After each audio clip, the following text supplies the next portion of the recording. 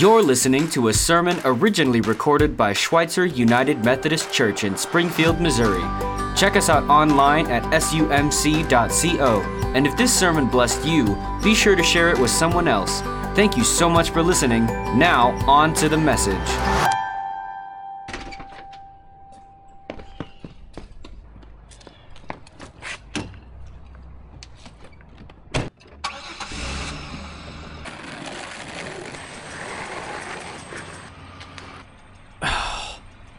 Kid, every time I'm pulling out, he's right there.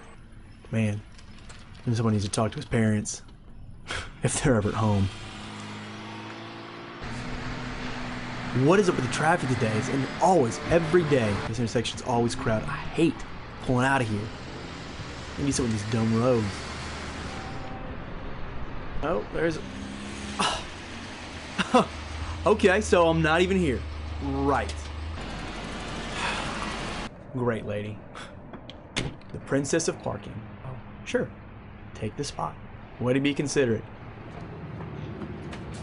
Oh, you kidding me? Unbelievable. Oh. Thank you, ma'am. Have a great day. It's about time. Let's see, what do I want? Yeah, could I add a cookie to that order? Yeah, no problem. Yeah, no problem, only guy in the world. I'm sure you need your cookie. The world, your oyster, and he's serving your cookie. Thanks, Thank you so much.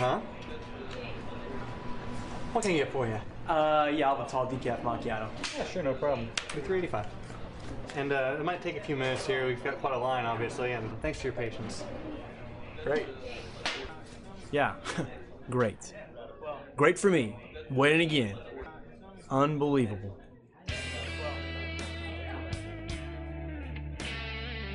What?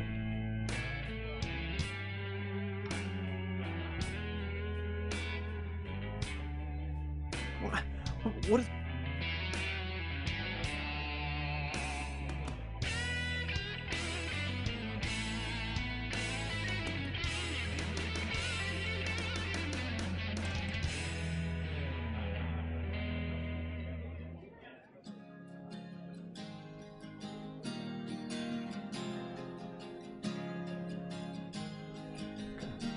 What is that? What in the world?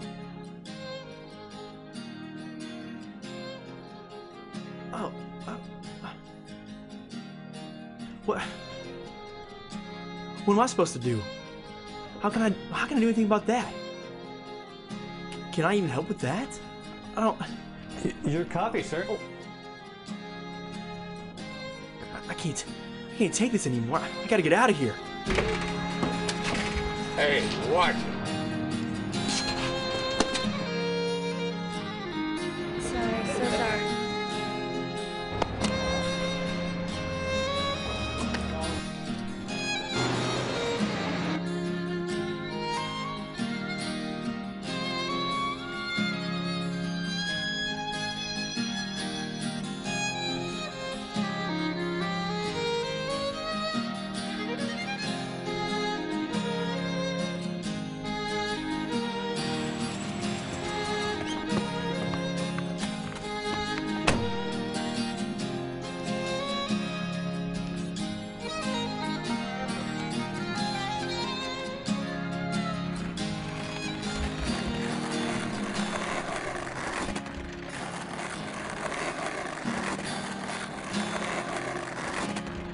Hey, buddy, come here.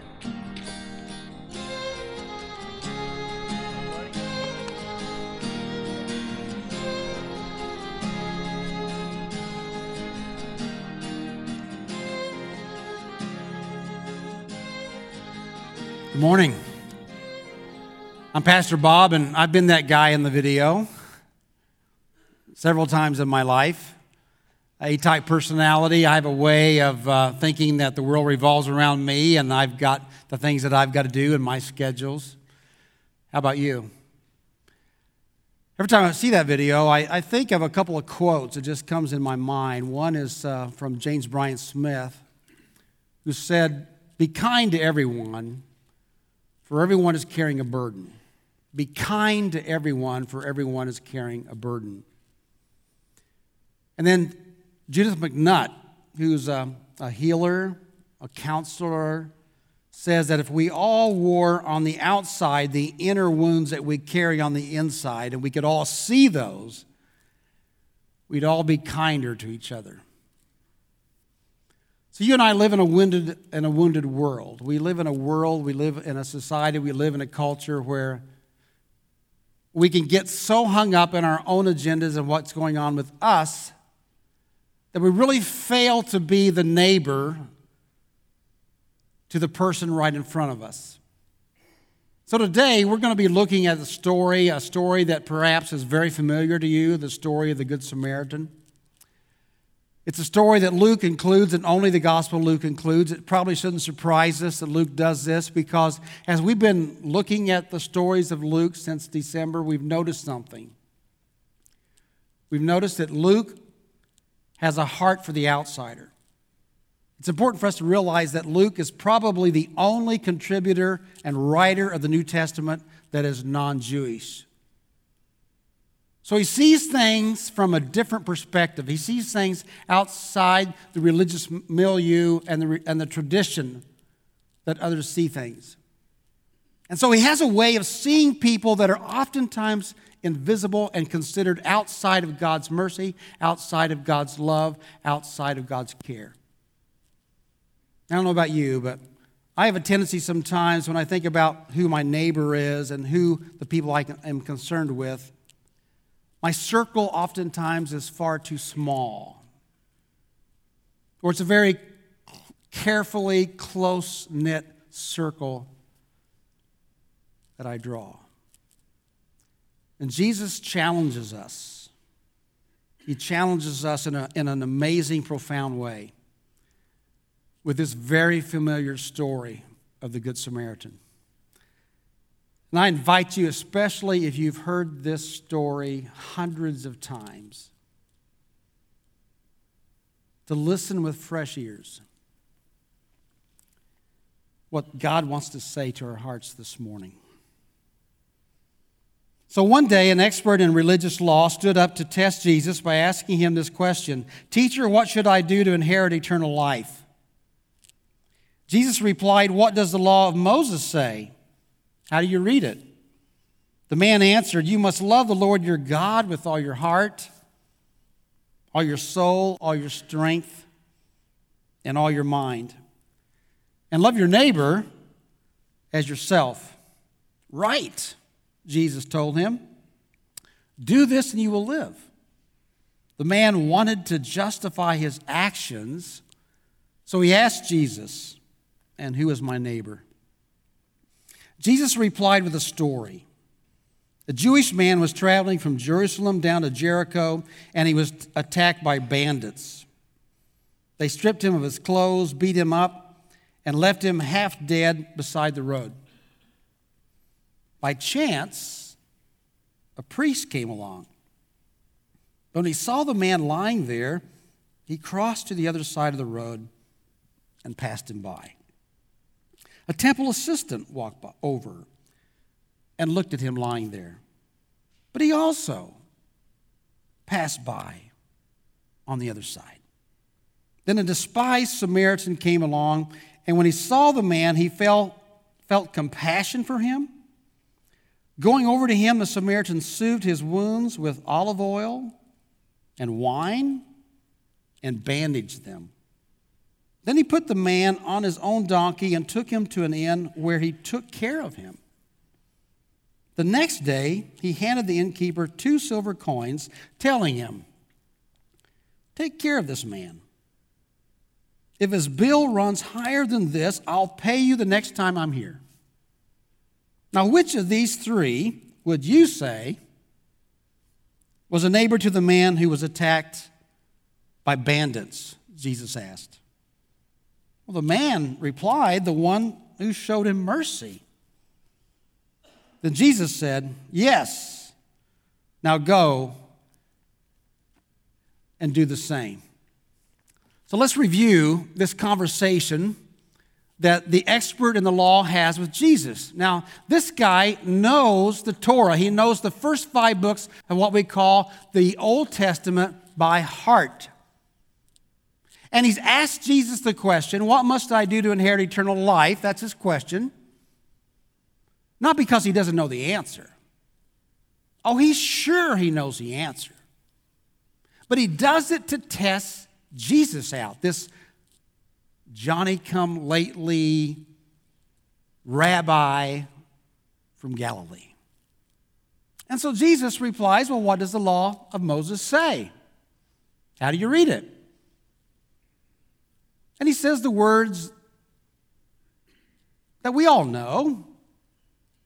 You shall love the Lord your God with all your heart, and all your soul, and all your strength, and all your mind, and you will love your neighbor as yourself.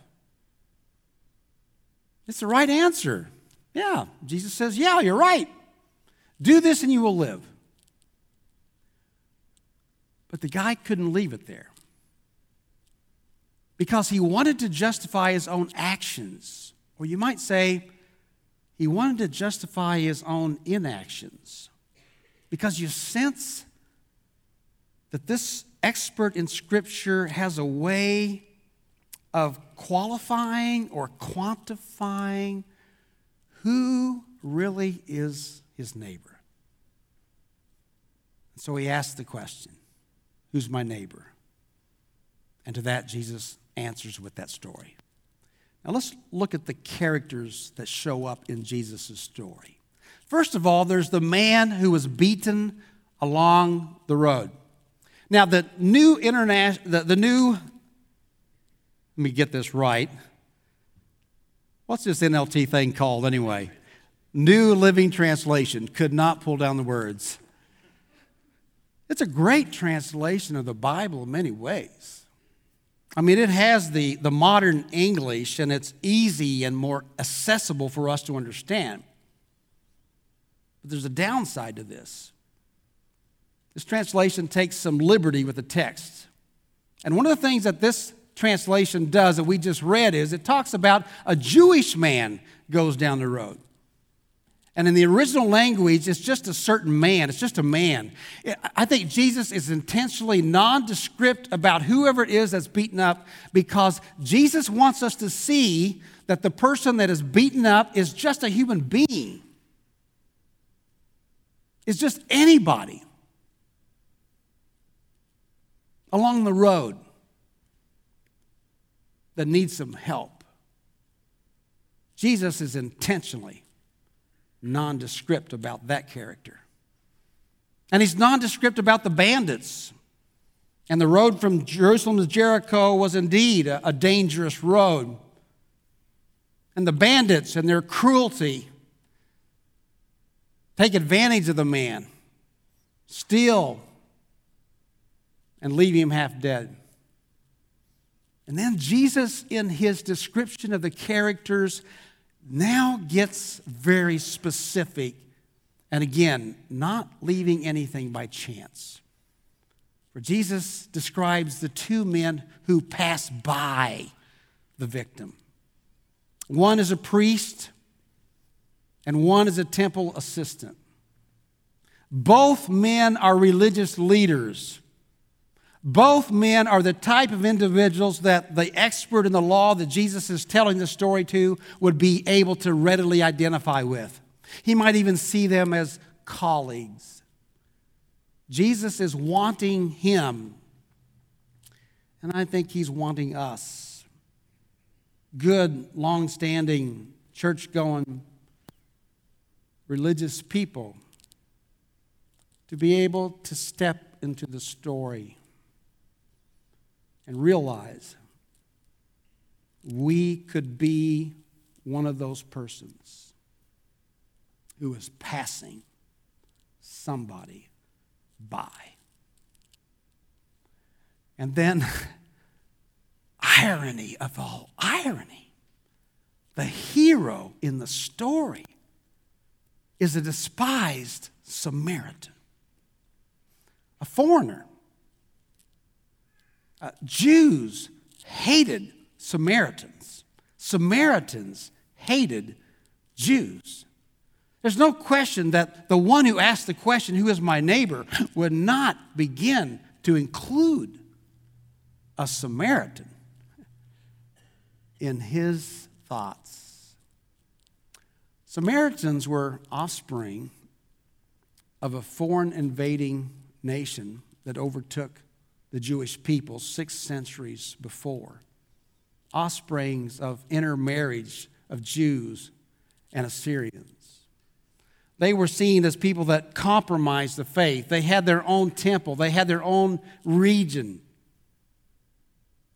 And so for Jesus to say that it's the Samaritan that loves and cares is profound. I want to give you a geography lesson this morning a little bit. So you've got Galilee up to the north. And you've got Jerusalem, you've got Judah down to the south. And for anyone to make a pilgrimage, to make a journey to Jerusalem, the most convenient way would obviously to take the most direct route, which, guess what? You had to go through Samaria. It's like today in Springfield, Missouri, if you and I had to go to New Orleans, Louisiana, we most likely would pass through Arkansas. I'm not sure I want to do that because there's a lot of Razorbacks down there. But we would go through Arkansas. Guess what? A good Jew going from Galilee to Jerusalem would not go through Arkansas. They would not go through Samaria. They'd go around. And this is what's so profound about Jesus, is that Jesus, as a Jewish leader, was always making overtures to Samaritans. He was always working against the tendency of bigotry and prejudice that we have towards certain identity groups. You can read about it in the Gospels. In the Gospel of John, it says that Jesus had to go through Samaria. So he wasn't going to be one of those Jewish guys that bypassed Arkansas to get to New Orleans. And there he met a woman at the well. And there they conversed with each other, and he broke down the barrier of gender. He broke down the barrier of race. He broke down the barrier of division and hostility that had been carried for years. And when it was all over, the woman was convinced that he was the Messiah of God. Just in chapter 9 of Luke, before we come to this story of Jesus talking about the Good Samaritan, he had sent the disciples ahead. He had sent people ahead asking that they might be able to stay in a Samaritan village. And the Samaritans refused to be hospitable to these Jewish guys. So this prejudice, this hatred, it ran both ways. And the disciples of Jesus, after listening and being with him for 2.5 years, this loving leader, what's their response? Do you want us to rain down fire from heaven on them? And Jesus rebukes them. It's significant that Jesus has the Samaritan as a hero. Later in the Gospel of Luke, he heals 10 men suffering from leprosy. And only one person comes to say thanks. And Luke is very careful to point out that the one who came to say thanks to Jesus was a Samaritan. So this morning, I want you to ask yourself, where is Samaria for you? Who are Samaritans? What's the people group? Or what's the individuals? Or what's the prejudice that you suffer from? Where is the place, who are the people that you will do what you can to avoid, let alone love? I'm glad that Richard Cunningham is here today, and his wife Rachel, and Richard is a Chiefs fan, and that's a photo of his daughter with him. Richard's got a great testimony of how God has taken over his life.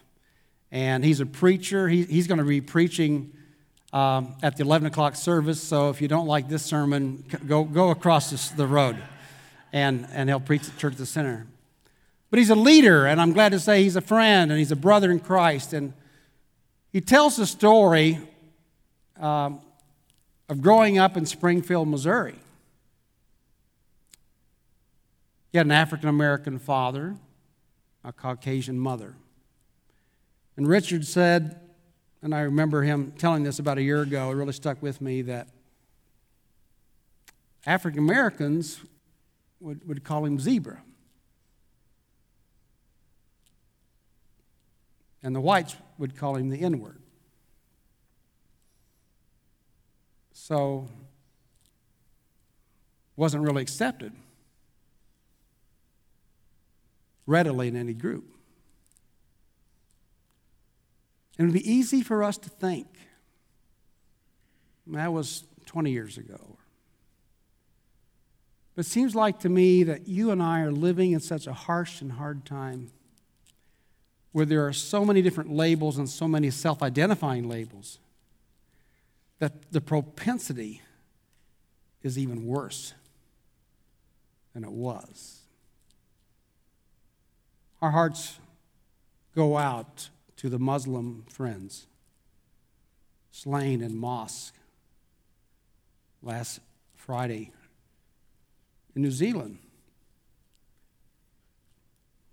But the hostility in posts and texts and tweets and words are other ways that people can be killed. The challenge for me in this story is to be able to see people as people. And I found it helpful when I might be prejudiced in the external ways in which people can easily be identified, is just to look into someone's eyes. When you look into someone's eyes, you see the image of God. You see someone that is made in the likeness of God. You see a child of God. And that's what really matters. And I think that's what we've really got to be able to see when we look at people.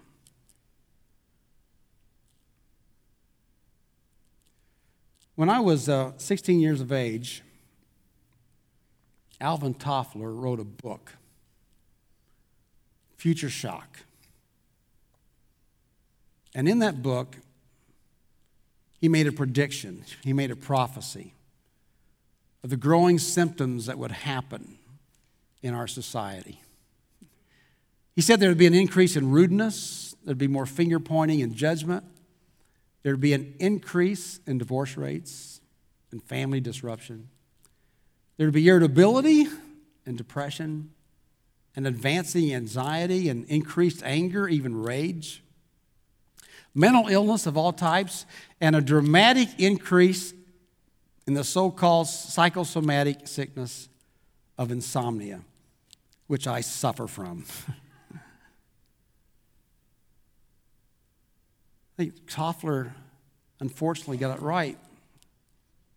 And the tendency that we have then is just to withdraw, is just to be self-absorbed, or to draw that circle of our love and our concern ever so tightly, not really having time for others,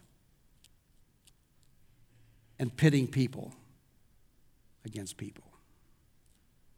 Well, this morning, now that I have lifted your spirits, and we've talked about a happy subject,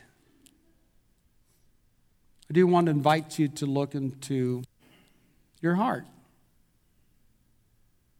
and simply ask yourself, Who are the Samaritans? And don't worry, I'm not going to ask any questions. I'm going to ask you to listen in groups because I think it's the very thing that Jesus doesn't want us to do. I am so done with the over-identification of identity groups in our culture. And Jesus is calling us back to see people as people. Sort of the question that the expert in the law asks, who's my neighbor? Jesus says that's a good question, but there's a better question. The question that really is important. Which one of these three acted like a neighbor is supposed to act? So Jesus just cuts it down to the chase and says, this is what a neighbor does. This is what it really means to love God with all your heart, mind, soul, and strength, and your neighbor as yourself. And Jesus says it really is that simple. We are the ones that complicate it. But Jesus is saying it's that simple. What do you say? Well, we started with a video, and so I'm going to end with a video. Mr. Rogers was the guy when I was growing up that was the stereotypical smasher of stereotypes in so many different ways. And so I'd like for him to have the last word this morning as, in a very concrete way, gave us an example of how we're to break through barriers and love everyone. Let's watch.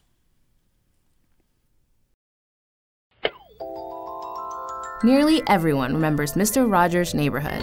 It's a beautiful day in this. But not everyone knows that this cardigan-clad king of children's TV, Fred Rogers, was actually a pioneer who challenged racial stereotypes in media.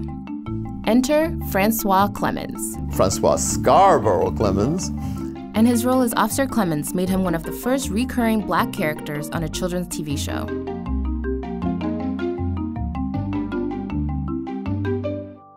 When I started, there were 2-3 shows, period, on television that employed a black character. Francois grew up during the Civil Rights Movement and times of great racial tension in the U.S. So when Fred asked me to be a police officer, Fred, are you sure? Do you know what policemen represent in the community where I was raised? And then he started talking about children needing helpers and the positive influence that I could have for young children. My heart opened as I listened to him. He accepted the role, not knowing he would end up playing Officer Clemens for 30 years. And one of his most memorable scenes is also one of his favorites. There are many ways to say I love you. It's a very big deal for me to be putting my feet in the water with Fred. During a time of segregation, the symbolism wasn't lost on Francois. To say that he didn't know what he was doing or that he accidentally stumbled into integration or talking about racism or sexism, that's not Mr. Rogers. It was well planned and well thought out, and I think it was very impactful. There are many ways to say I love you.